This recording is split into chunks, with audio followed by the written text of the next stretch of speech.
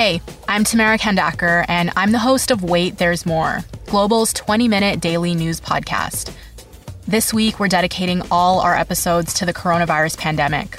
We're talking about it from a variety of different angles, from basic health questions to the impact this is going to have on the economy. We release a new episode every afternoon, and you can listen wherever you get your favorite podcasts.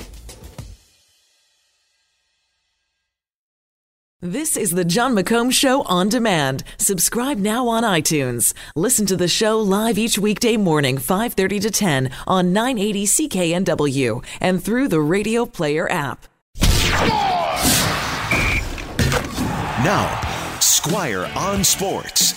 Some people I know have been talking about upcoming NFL pools and making decisions based on what's happening in the preseason.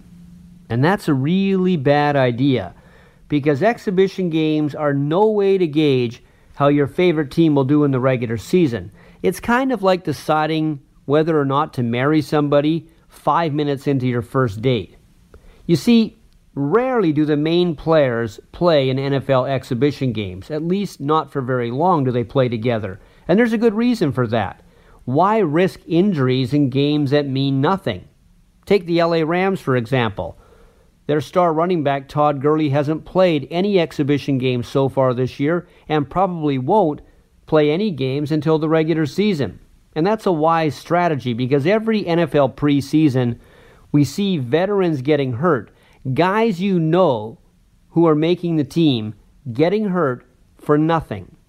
Since 1994, when NFL salaries went way up, teams have been rather reluctant to use their starters in preseason. And because of that, the records you see in preseason really don't mean very much. 2008, Detroit Lions go 4-0 in the exhibition season, but 0-16 in the regular season. Cleveland did the exact same thing last year, 4-0 in the preseason, 0-16 in the regular season. In fact, the four teams last year that went unbeaten in preseason, all four missed the playoffs. The Eagles, who won the Super Bowl, were 2-2. The Patriots, the team in the Super Bowl with them, were 1-3.